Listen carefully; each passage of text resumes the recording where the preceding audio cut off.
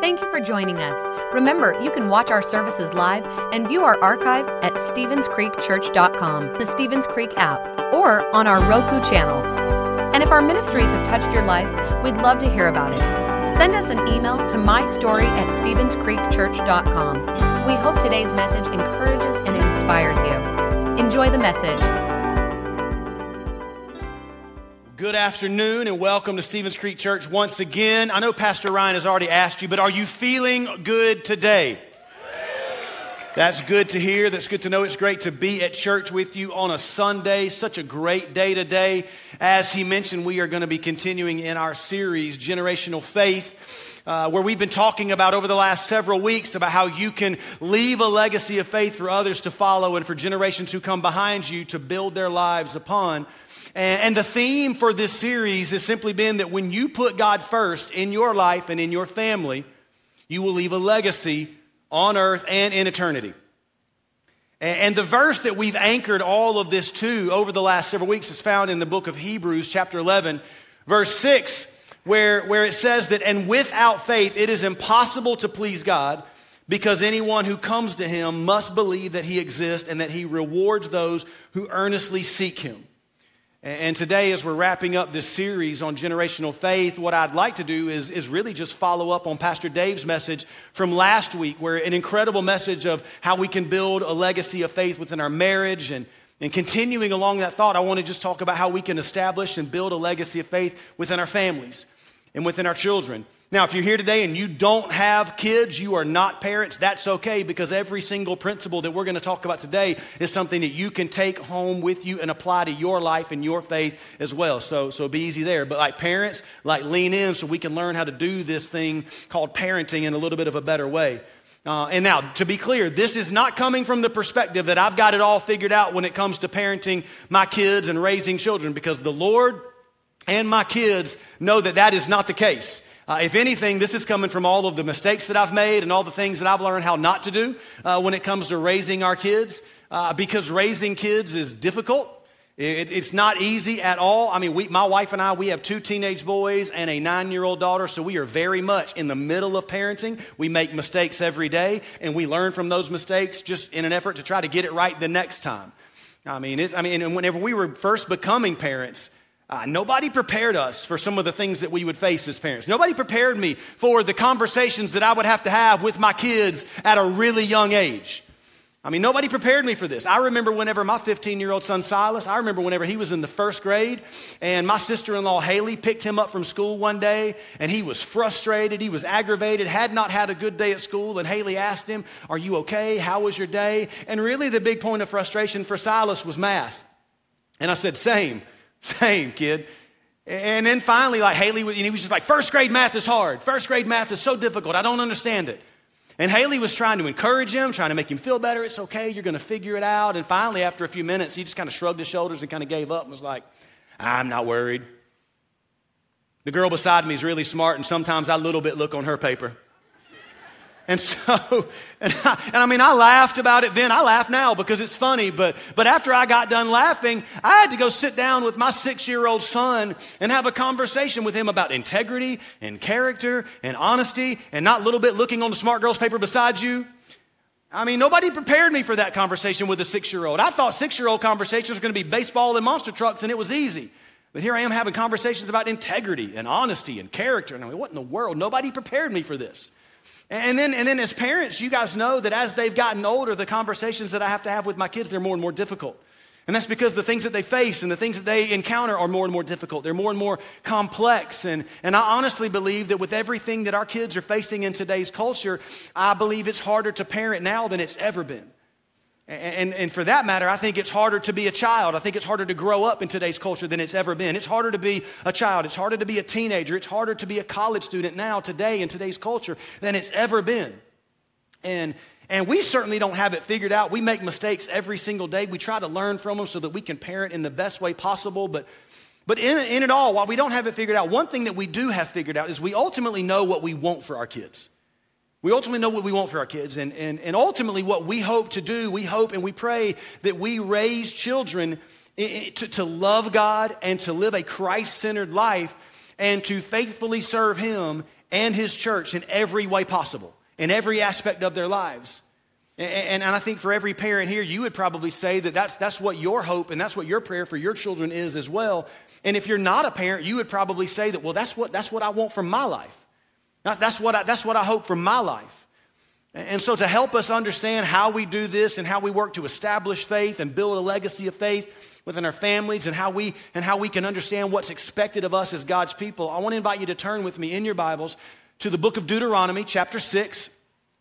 Deuteronomy is the fifth book of the New Testament. Going to be in chapter 6, reading verses 4 through 9. And we're looking at the words of Moses as Moses is addressing the new generation in Israel, the next generation of Israel, as they're preparing to enter into the promised land. And he's urging them not to make the same mistakes as their parents.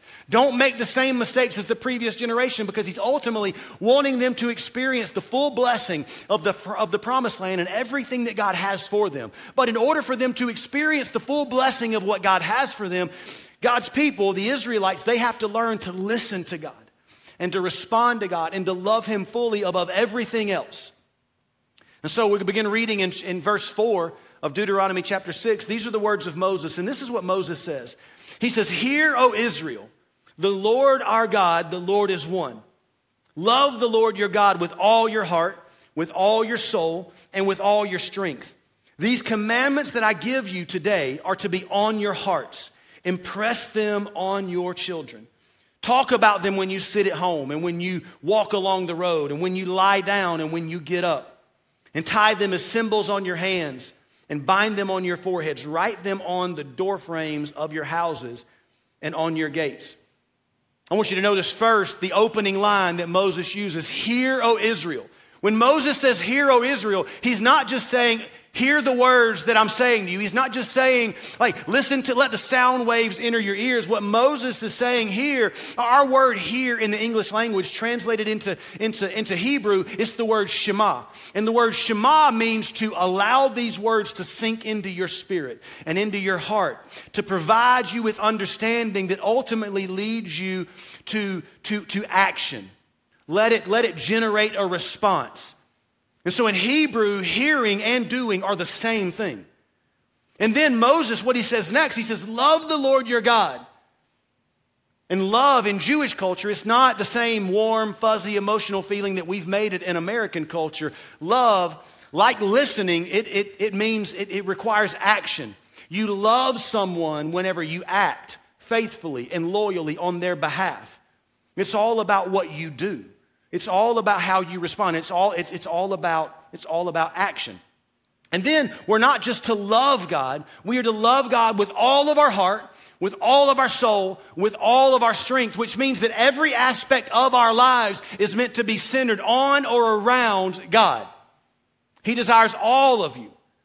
You've probably heard the phrase, "all things in moderation," right? All things in moderation. Listen, that is really good advice when it comes to fried chicken and ice cream late at night. I mean, you can't walk into Krispy Kreme later on today and just lay on the conveyor and turn on the glaze. I mean, you can't do that. That's not healthy. I recommend moderation.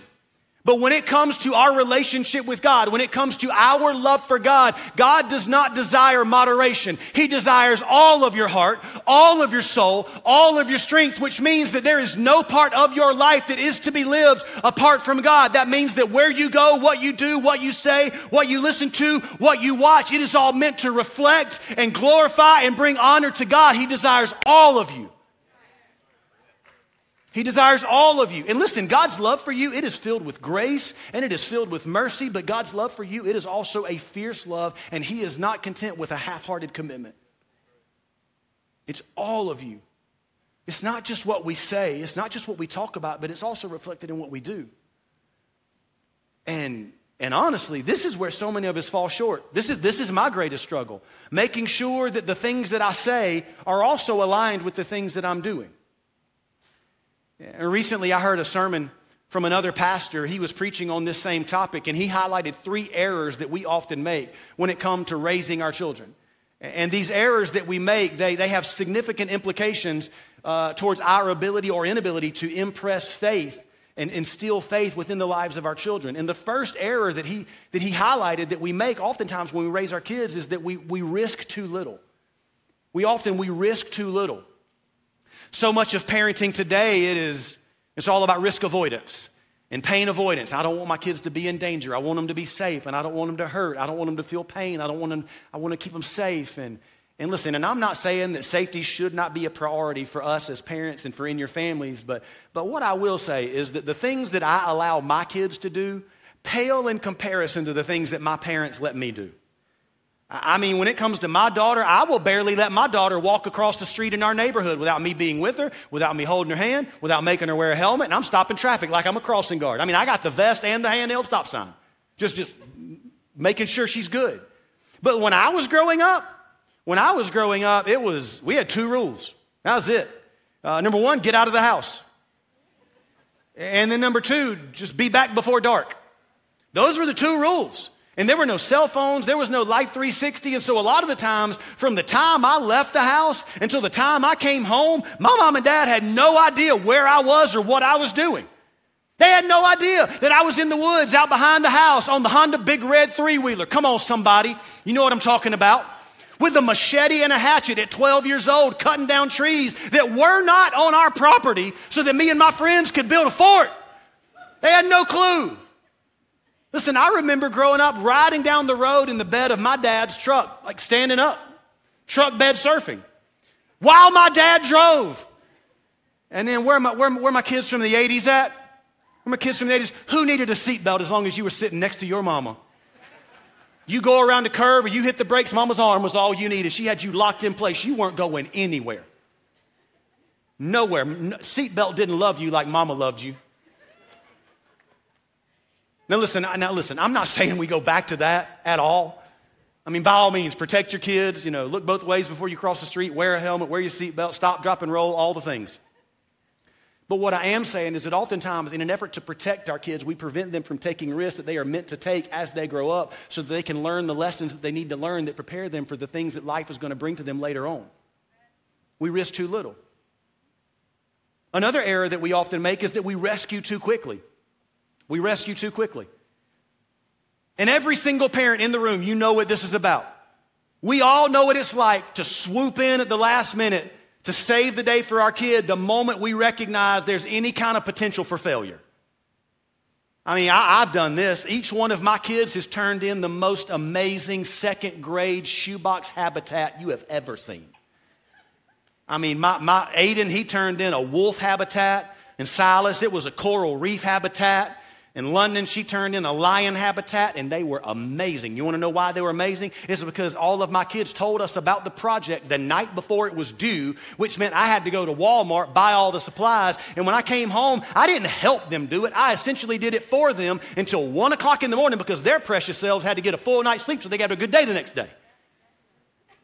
And I did all of this so that I could save my kids from feeling the weight of a 0 on a 2nd grade project, if that's even a real thing.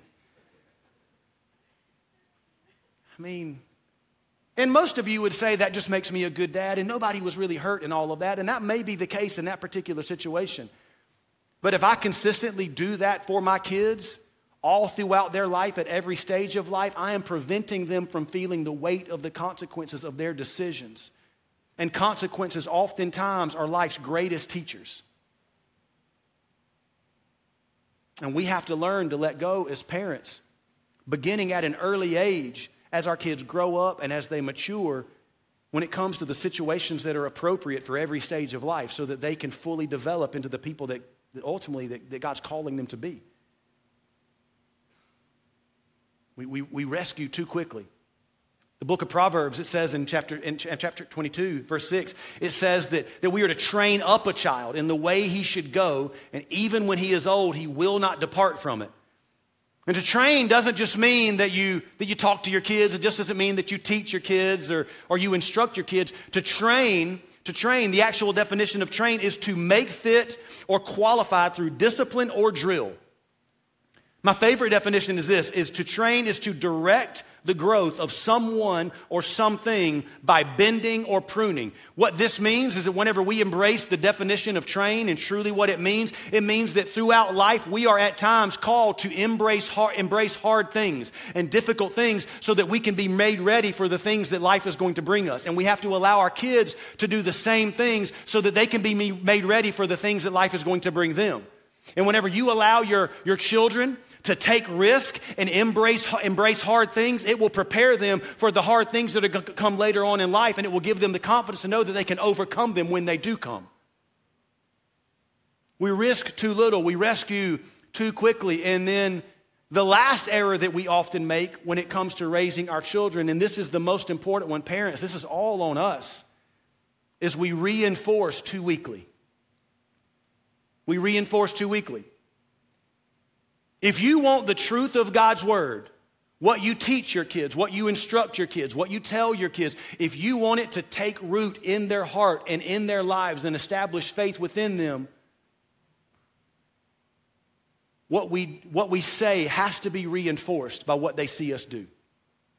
The quickest way to drive a wedge between your kids and the faith that you ultimately want to establish within their lives is for you to say one thing and then them watch you do something completely opposed to what you just said.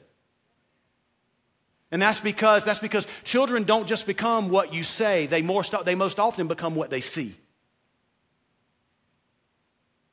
They most often become what they see. Parents, if you don't serve, why would you expect your kids to serve? If you don't pray, why would you ever expect your children to value prayer?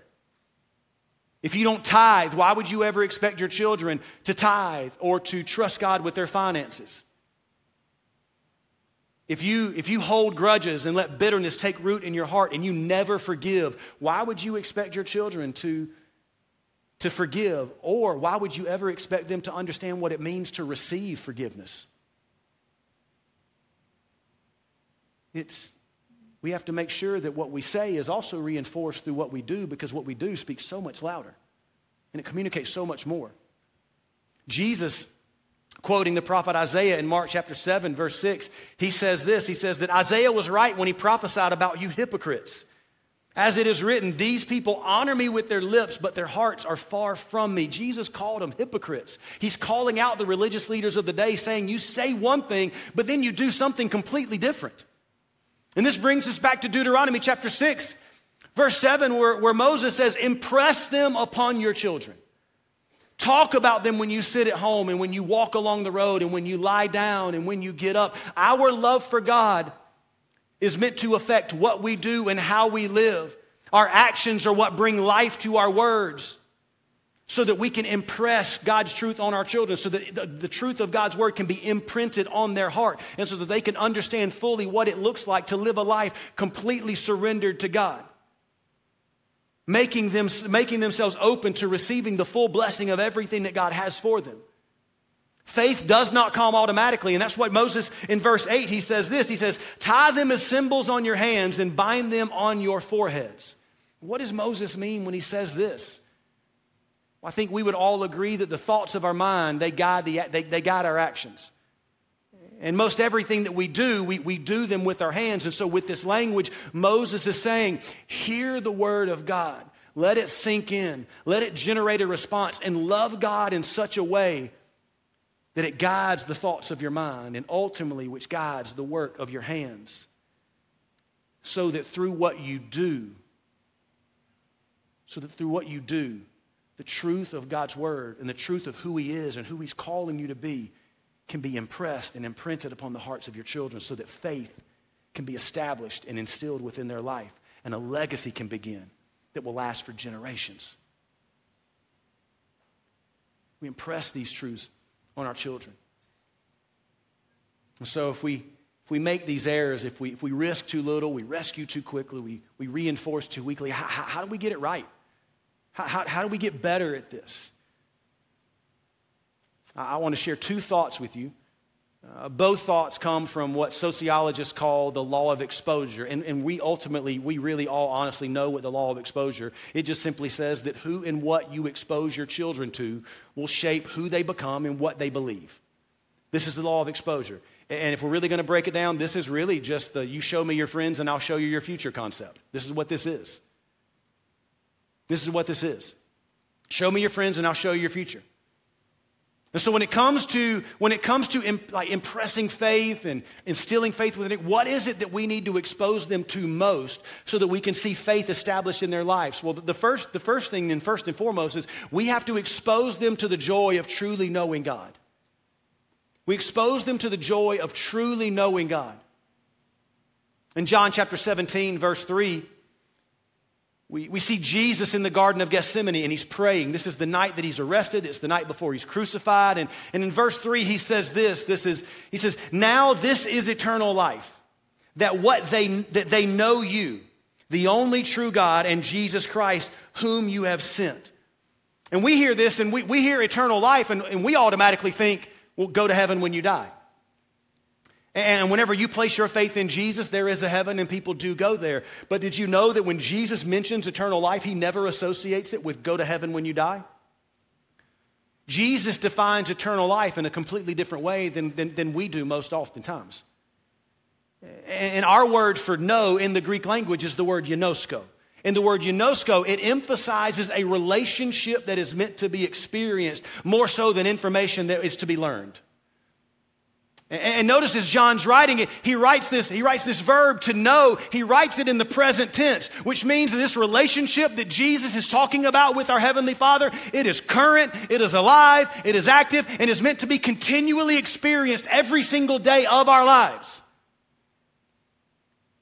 To know God isn't just to know about Him in our limited ability to understand or to comprehend. It is meant to be a relationship to be experienced. And Jesus says, if you would just place your faith in me, I want to introduce you to so that you can know and have a relationship with your Heavenly Father who is God eternal. And because He is eternal, when you have a relationship with Him, it ultimately brings you life eternal. And the blessings and the favor and the purpose and the meaning that can come from a relationship with God, it is everlasting.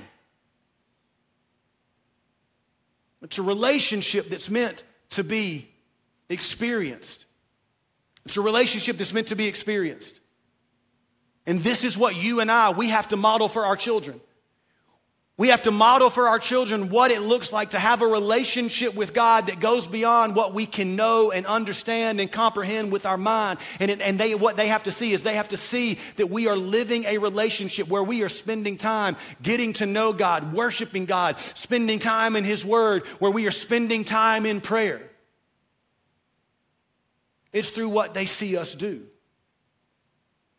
My children will value prayer, not because I told them to pray one time, one day over dinner, but because they see their dad pray. And they hear the words that I pray. They hear me go before the Lord and beg for Him to move on our behalf. They see me spending time in God's Word, allowing it to reshape my mind, which will ultimately transform my life. And they see me live a life that's not perfect, that's full of mistakes. But they see me living a life, trying my level best to live a life that honors God in every facet of my life. It's through what they see you do. We expose our children to what it means to truly know God. And then next, we also have to expose our children to environments where they can experience the presence and the power of God. And you're doing that today. You're here at church on a Sunday, gathered together with other believers, lifting up the name of Jesus. We're being taught from His Word. Your kids are in Creek Kids, where they're surrounded by people who love God or teaching them to love God. And they're kind of exposed to the things of God, and they're teaching them how to love God and how to model that for them, as they go into their schools, as they go into their homes, and all that's incredible. That's incredible. But the environments that we expose ourselves and our children to, it cannot be relegated to Sunday attendance. It cannot be relegated to a 1-hour worship service every single week. There is so much more that we have an opportunity to expose ourselves and our kids to. You're here on a Sunday, and that's great. And listen, by all means, come back next week and every Sunday after that. But are you in a small group? Are you in a small group? Are you meeting together with other believers outside of church on Sunday so that you can grow in your faith? So that you can be challenged to grow in your faith? So that you have other people in your life that can hold you accountable to making sure that you do the things that you said you want to do. I have a small group of men that I gather with, Pastor JT and I. We have a small group of men that we meet with every Tuesday morning. And we always say this, that iron sharpens iron. It's my relationship with other men who are trying their best to follow Jesus that help make me a better pastor, a better leader, a better husband, a better father, a better friend. Are you in a small group that's helping you do that? And if you're not, you just need to be. You need to be. And then, are you serving? Every single person in this room is uniquely gifted and called by God. There are things that you have the ability to do that no one else has the ability to do. Are you using your gifts and your talents and the unique way that God has called you and gifted you to serve Him through serving other people? And are you modeling for your family what it looks like to serve the needs of other people rather than just be self-serving? Are you serving? Middle school and high school students, parents, this is on you. Are they here on Wednesday nights? Are they here on Wednesday nights where they can be surrounded by leaders who are pouring God's truth into them, surrounded by other teenagers who are trying to live out their faith and grow in their faith? Are they here on a Wednesday night? Our students in middle school and high school, they meet at all three campuses every single Wednesday night for worship and small groups and teaching. And then on the first Wednesday night of the month, they're all here at the Augusta campus for United Night, completely immersed in an environment that is focused on helping them grow in their relationship with God. Are they here? And then I had no idea whenever I was prepping this message. Pastor Drew, Pastor Ryan, I had no idea when I was prepping this message that today was going to be camp kickoff week. Look at God. Look at God. Won't He do it?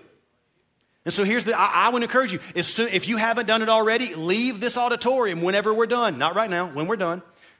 And go register your kids for camp. Elementary students, middle school students, high school students, go register them for camp. So that way they can go spend a week outside of their normal environment being surrounded by the things of God that will change their life in a way that nothing else can. And listen, not only do you get to send them to the Legacy Retreat Center in Homer, Georgia for a week and they're out of your house, the cell phone signal there is terrible so they can't even call you. It's amazing. It's amazing. Like, enjoy that. It is worth the $339. Go sign your kids up for camp. And listen, and I know it's a lot. I know it's a lot to think about all the different things that you could be a part of and that your kids could be a part of. You know, church on Sunday and small groups and serving and student ministry and camp. I know it's a lot. But let me just ask you this. What are the other things in your life that you've made non-negotiables? What are the other things in your life that you say yes to every single week without a second thought, and it's not an option? I mean, like tomorrow morning, and every week, every day during the week, you're gonna wake up, and you're gonna go into your kids' rooms, and you're gonna say, "Hey, it's time to get up, get ready. You got to go to school." And I've got two teenage boys. I've heard all the excuses. I mean, I know that sometimes they look at you and go, "I don't feel good," and you just look at them and say, "Throw up and prove it." And if they can't throw up, they go to school. Or if they do throw up, you're like, "Now don't you feel better? Let's go to school." I mean, going to the dentist is not an option. It's non-negotiable. And if it is, it shouldn't be. They need their teeth. Like, take them to the dentist. But what about all the other activities and the sports that they want to be involved in? I want to play football. I want to play baseball. I want to play basketball and volleyball and softball and cheerleading and gymnastics and dance. I want to do all these things. And I pay for all of this, so you're going to go to practice. I've had that conversation. But when it comes to Wednesday night in student ministry at the church, as a former student pastor here at this church, I know this all too well. The tone often changes. And oftentimes it's Wednesday night, I'm taking you to student ministry. So much of the time it becomes, it's Wednesday night, do you want to go to student ministry? And we've made church, being involved in the things of church, we've made it an option. And we've made it negotiable. And listen, and I as a former student pastor, I've heard this before, and I understand it. I really do. Well, we don't want to force it on them. We want it to be their decision. Church, parents, listen to me. It will never be their decision unless it's your decision first. Yeah, put your hands together for that. That's better preaching than you're responding. I know I just blew up your whole Wednesday night schedule. But I promise you, the things that are instilled within them during that time, it's well worth it. And usually the things that are the most difficult in this life are the things that end up being the most worth it. We risk too little. We need to learn to take more risk and allow our children to grow up a little bit. Allow them to embrace difficult things so that they can be. We have to have faith. This whole series is built on Hebrews 11:6. Without faith, it's impossible to please God. But did you know the way that I read that? I like to flip it on its head a little bit, and I like to read it a little bit different way. And so that means that if it's impossible to please God without faith, that must mean that when I do have faith, all of a sudden impossible things are made possible through God working in and through me. So if you're facing difficult things within your family, within your children's lives that you feel like are beyond repair, cannot be restored, I'm here to tell you that impossible things are made possible when you apply faith and you integrate faith into your family and into raising your children. We risk too little. We need to take more risk. Let your children grow up. We rescue too quickly. We need to allow our kids to feel the weight of their consequences, so that they can be prepared for the difficult things that are going to come later in life. And ultimately, parents, we have to reinforce it, not through what we say, not through what we teach, not through what we instruct, but through what we do, through what our children see us do, see us model for them. I'm not just going to teach my children about faith. They are going to see me live it out. I'm not going to teach my children about prayer. They will see me and hear me pray. And whenever we do this, we're exposing our children to what it means to truly know God and the joy of what comes through a relationship with God. Not a relationship that I learn about in my limited ability to comprehend, but a relationship, a personal relationship that I experience and that I'm living out day in and day out.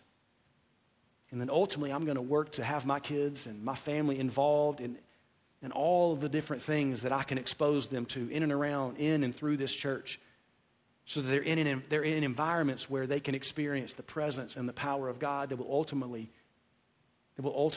reshape and change their life. Because listen, whenever we fail to do this, whenever you consistently prioritize something else over church and faith, and you never prioritize church or faith over something else, you risk communicating to your family that church and faith are not a priority. And we can do better. We have to embrace the words of Moses. Hear, O Israel. Hear, O Israel. Let these words sink into your heart and into your spirit, so that it provides you with an understanding and ultimately generates a response. Love the Lord your God with all of your heart, with all of your soul, with all of your strength. These commandments that I give you today, they're to be written on your heart. Impress them upon your children. See that they are imprinted upon the hearts of your children. And talk about them when you sit at home, when you walk along the road, when you lie down, and whenever you get up. And then write them on the doorpost and the gates of your home, so that faith can be established. Faith can be instilled within them, and so that a legacy of faith can begin today, a legacy that will last for days and weeks and months and years and for generations to come. Amen? Amen. Over the next few minutes, I want to pray for you. And I really just want to pray that God would help us to love Him with all of our heart, soul, and strength. Loving Him with all that we are, so much so that it affects how we live and what we do. It guides the thoughts of our mind and the work of our hands, so that for our children we can model what it looks like to live out faith. And ultimately, in order for us to accomplish all of this, first and foremost, if we want to see faith established within our children, it first has to be established within us. And if you're here today and you've never given your life to Jesus, you've never placed your faith in him and asked him to forgive you of your sins, I want to lead you in a prayer that'll help you do that today so that faith can be established in you so that you can ultimately work to establish it in your family. And so as we begin to pray, as we pray today, I just want to invite you to stand with me and join me as we pray. And with every head bowed, every eye closed. Heavenly Father, we love you so much. And we're so grateful for you. And we're so grateful for how you love us and for how you desire to bless us. And you want your children to experience the fullness of all that you have for them, and you want your favor to rest upon them. And today I pray, Father, that you would help us to love you with all of our heart, and with all of our soul, and with all of our strength. Father, we pray that we would love you in a way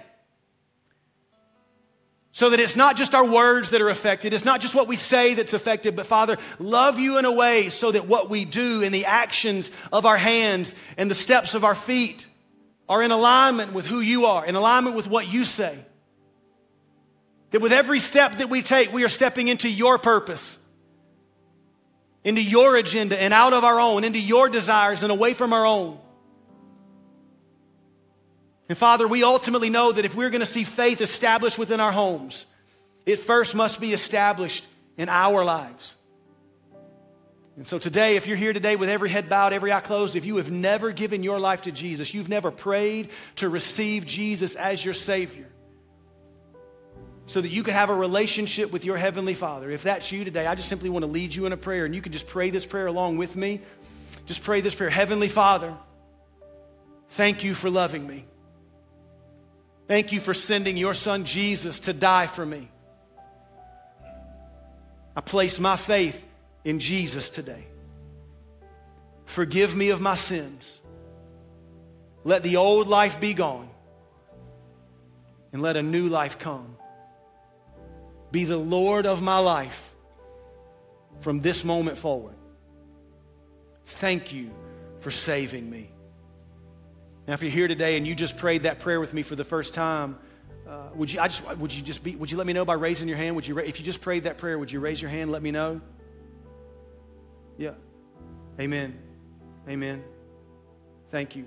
Thank you. You can put your hands down. Heavenly Father, we love you so much today, and we're so grateful for who you are. We're so grateful for the faith that you are establishing in the lives of people so that faith can be established within the home. And Father, we pray that you would help us to love you with all of our heart, all of our soul, all of our strength. And Father, today, God, we build our lives upon you. God, help us to build our lives upon you, building our lives and our families upon the foundation of your truth, knowing that you will not fail, you will not fall. And God, knowing that today, God, as we initiate faith and we begin faith and we place our faith in you and we work to establish faith in our homes that will last for generations to come, so that if we see faith established in our families and in our children, Father, whenever they are old, whenever they are grown, they can still declare that the Lord is my God, He is my rock, and there is no unrighteousness in Him. They will be planted in the house of God where they are growing, flourishing, and staying, depending on God for everything that they have and all that they are. God, we thank you so much for what you're doing in our lives, what you're doing in and through this church. We pray all of these things. We believe all of these things